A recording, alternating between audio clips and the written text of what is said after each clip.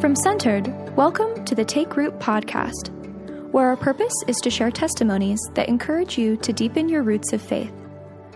Join host Karen Johnson to hear stories of those who have experienced God directing their own lives to a deeper, engaged faith. So I'm excited to introduce you today to my friend Romanita Hairston.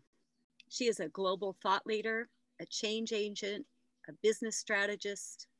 She's a nationally recognized speaker, and perhaps most importantly, a lover of Jesus and a servant leader.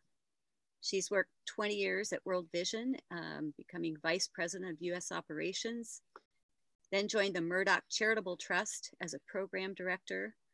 And in 2018, she joined Microsoft, where she's now heading up a global team, which I'm going to let her tell you about because I don't even know how to describe it. So welcome, Romanita. Thanks, Karen. Yeah, great to have you with us today. I'm so thankful that you would take your time. I know with all the above, you're a busy mom too. So can you just start out by telling us a little about you and your family and your job? Let people know who you are. Sure, happy to. And thanks so much for having me on your program. I appreciate it. I think the world of you. And so it's great to be together. I am a Seattle transplant. I've been in Seattle over 30 years, but I'm originally from the South and came here with my family really because my mom wanted to give her kids a new life and create new opportunities that we would not have had in the South. When I came here, I finished up college and high school here in the Northwest. And after finishing college, went on to the University of Washington, which is really where my faith grew. I came to faith as a very young person in the South and then really sort of cemented my lifelong commitment with Jesus during my college years and found my way into Christian ministry, which I spent about 25 years in a form of Christian ministry, and then kind of had my own personal halftime moving over to the role that I'm in now. I'm at Microsoft working on global technical skilling, all the while really bringing along a family and raising 3 kids as a part of that process. And so it's been a cool journey with Jesus, and it's been a journey with Jesus that I would not give back for any reason. So, And aren't you pursuing a PhD right now too? I am through Regent University. Yeah, that's amazing. I don't know how you do it all. Your youngest is 14? 14 years old. Well, tell me what has been at the top of your mind lately?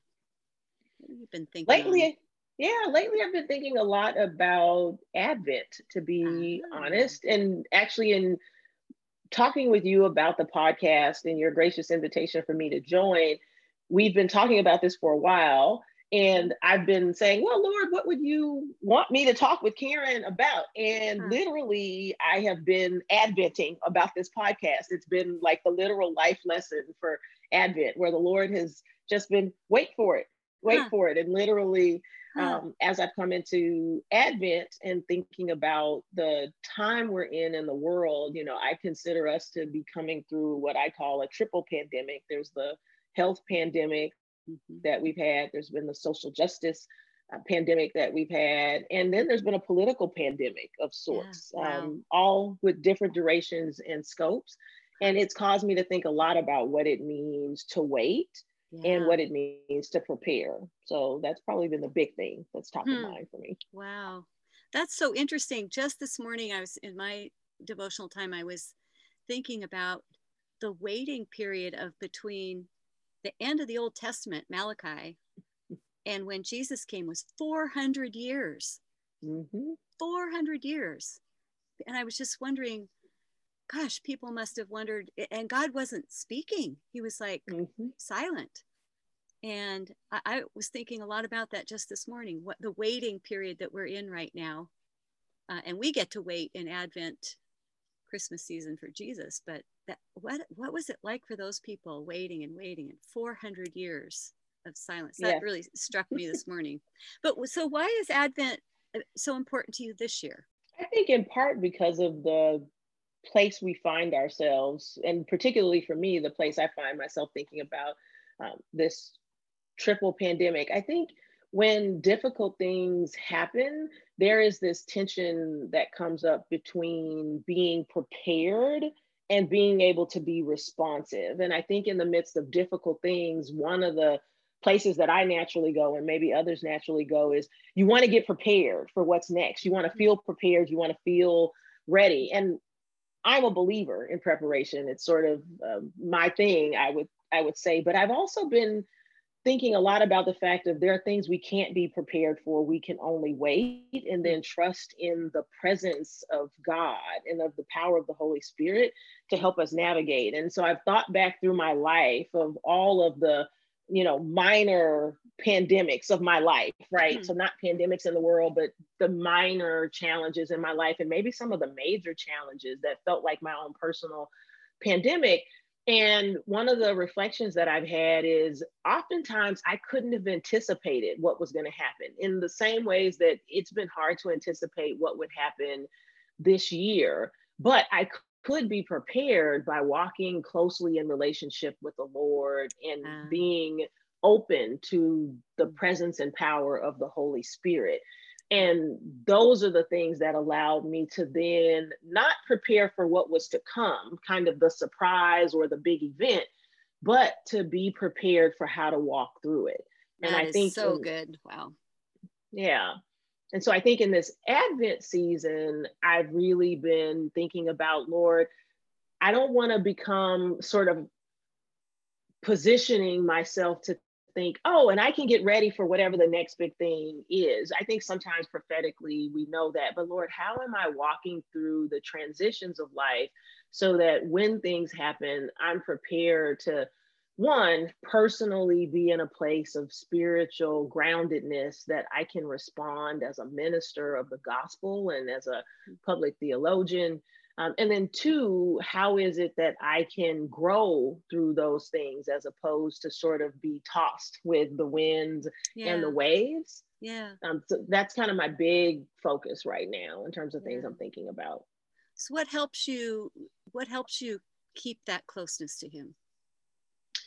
One of the things that I have through my really formative years, probably starting in college, I think what first rooted me in my faith was the practice of the disciplines, the spiritual disciplines. And so, I go back to the basics. I see the spiritual disciplines as the basics of faith. And then I think this real reality that the Holy Spirit is a present person that abides with me, and trying to be aware and to take those moments of awareness to really not ask the question. And I think there was a big movement around this, and so I'm not knocking that movement.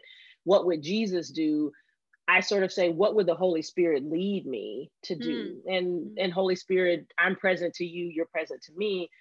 What does it look like to navigate life in the world? And, one of the things I've thought a lot about is with the rising numbers here, particularly in the US, of the COVID and what's happening with folks, I think we're going to have a real period of mourning post the holidays with so many people in the hospital. And while I haven't had anyone in my immediate family at home who's been affected, I've had a couple of extended relatives to be affected.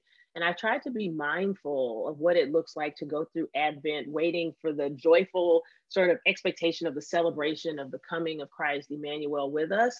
And also of this reality of what most of the country is going to be going through in terms of some real serious periods of grieving as the numbers rise, and the reality of that. I think we actually have already entered into that. I think we are in a global time of grieving over this pandemic and I hadn't thought of them in terms of pandemics, but that is an interesting way to describe the political and the racial divides that we are facing. So that's really interesting. So for people that don't know the term spiritual disciplines, what does that mean to you? What are those? Yeah, they are what you might call the historical or ancient practices of faith. They're rhythms of life and things that we participate in that sort of reinforce and ground you in the living out of faith. And so some examples of that are prayer. Prayer is a discipline. Celebration is one that people don't often think about, which is a discipline of the faith. Retreating to silence and solitude are disciplines. And so the way I like to think about it is analogous to how we build muscle. You lift weights and you work out and you practice. And to some extent, the disciplines are the ways we work out and practice and live into our faith, as a simple way to explain them. And there's a great book, just for anybody who's listening, Richard Foster, The Celebration of Disciplines, gives a great overview. And there's a workbook for anyone who wants to get more into practicing the disciplines and finding out which ones really help to grow them in their faith. Oh, that is a good description. Well, you use this term, practicing the power of presence. I've heard you use that term. Could you share a little bit more about what you mean by that? Yeah, I think that a part of the process of maturing in faith is about our ability to be present, which speaks to our level of awareness of ourselves, those around us, and the working of the Holy Spirit in the world. I think discernment, the ability to see as God sees and hear as God hears, is a process of maturing. And I think practicing the power of presence is about maturing in those places of our awareness and our discernment. Because I think who is it? I think it's Blake who has a famous quote, the vision of God you see is my vision's enemy, where he sort of talks about this notion of there are lots of ways that people can see and think about God and who God is and who Jesus is and what Jesus wanted to do. And sometimes the things people do in the name of faith, we don't always agree that that's the right faithful practice or presence, right? We can all agree that what people who aren't of faith do, we disagree with that, right? But there are subtleties in who we believe Christ to be, right? Was Christ a person who had a preferential option for the poor, right? Was Christ humble? Was Christ also strong, right? And these ways that we see and understand Christ and how we are to live into the image of Christ is related to our vision. And so for me, practicing the power of presence is about not creating a dogmatic sense of who we're supposed to be as people of faith. It's about having a very present sense of who I'm supposed to be in this moment in my everyday actions that's powered by the Holy Spirit. I think there's actually a potential risk to us when we sort of set Christ in a box in the image, as opposed to this living, breathing, everyday relationship that we have with God through the power of the Holy Spirit, where, you know, Christ is our visible model and anchor, historic, that we bring forward, but the Holy Spirit really helps us to understand what does it mean to be Christ-like in these very present moments of our life. So what does that look like for you? Like when you are in, for example, a business meeting, how do you feel, give us a real, like, how do you experience the Holy Spirit in those moments when you're thinking globally in your meetings? Great. Yeah, great question. I mean, I think I'll start maybe with even my approach to work. I think you can show up at work with the notion of what you want to achieve, what you want to do, how you want to excel, and what you want to get accomplished. And certainly over the course of my career, you need to do those things. But I think the other lens that practicing the power of presence brings to me is, how do I serve? How do I show up as a servant leader in everything that I do? And sometimes that's understanding, how do I create a space for the voices that are not heard? How in the context of work do I look for those who might be marginalized or who might not have the power that they need to achieve what they want to do? And sometimes it's just by practicing and letting the fruit of the Spirit be present in the context of conversations, right? A lot of navigating work is helping to align on priorities and commitments with people. And I found that one of the best ways to do that and achieve win-wins is through the active work of the Holy Spirit, letting the fruit of the Spirit show up in everything that I do. And so those two things together, a servant leadership mindset, which is how do I really lead like Christ? And then am I present in letting the gifts of the Holy Spirit work? infusing those things in work, I have found leads to one, joy in work for me, but also a positive experience of me with those that I work with. Boy, that's beautiful. What you must be an incredible manager with that kind of wisdom in your everything that you do by just living into the Holy Spirit. You've got kids. You've got a 14-year-old still. Are you able at this point in her life to help her understand what you're talking about here in practicing the power of the presence of the Holy Spirit moment by moment? She's a teenager. Do you have those discussions with her, or is she able to do that? Is that something that just isn't going to happen until we get older?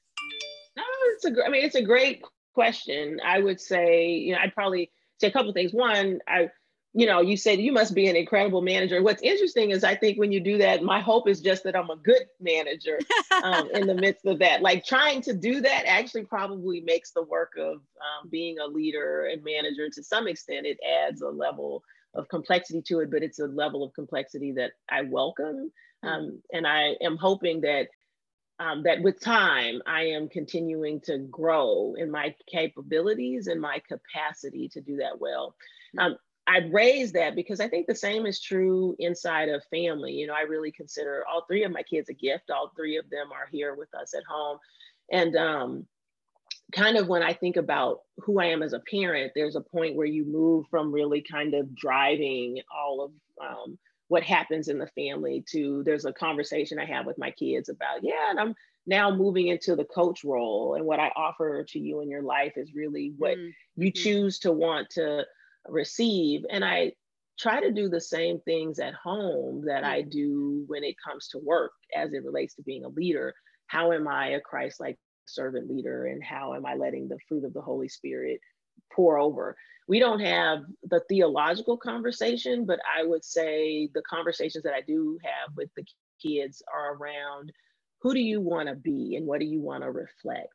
And what should be pouring out of us in the way that we engage. And I think always being willing to sort of kind of the way the scripture says, to give the reason or the call for why I live the way I live. And those are the kinds of conversations that we certainly have. I think into each of them, based on where they're at in their life, they understand the role that faith plays in shaping who we are as a family. So certainly, I think they know that. But I'm going to ask you one more question. I think the listeners have heard just an incredible amount from you today to process. And if you were going to give a suggestion of one step perhaps that they might take to enter into this concept of practicing the presence of God, do you have anything that you think might help them if that's new to someone? One, I do think the spiritual, figuring out the disciplines that help you to be rooted in your faith. I think that's one step that we should all take. The disciplines help us in the process of maturing.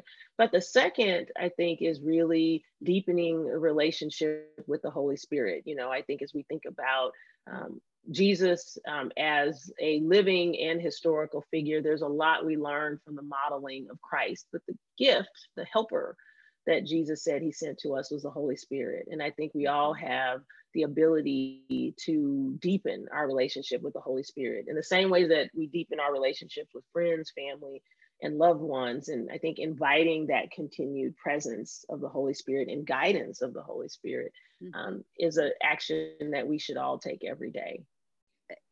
How does somebody get closer to the Holy Spirit? This is an interesting one because I probably have I tend to think of, and this will say a lot about what happens in my head. I truly think of the Godhead from the perspective of persons, and in the same way that I get close to anybody, I talk to God, so which is essentially prayer. But I probably am like, Lord, look, this is what's happening with me today. And then I think it's because there isn't a tangible, God doesn't visibly appear, right?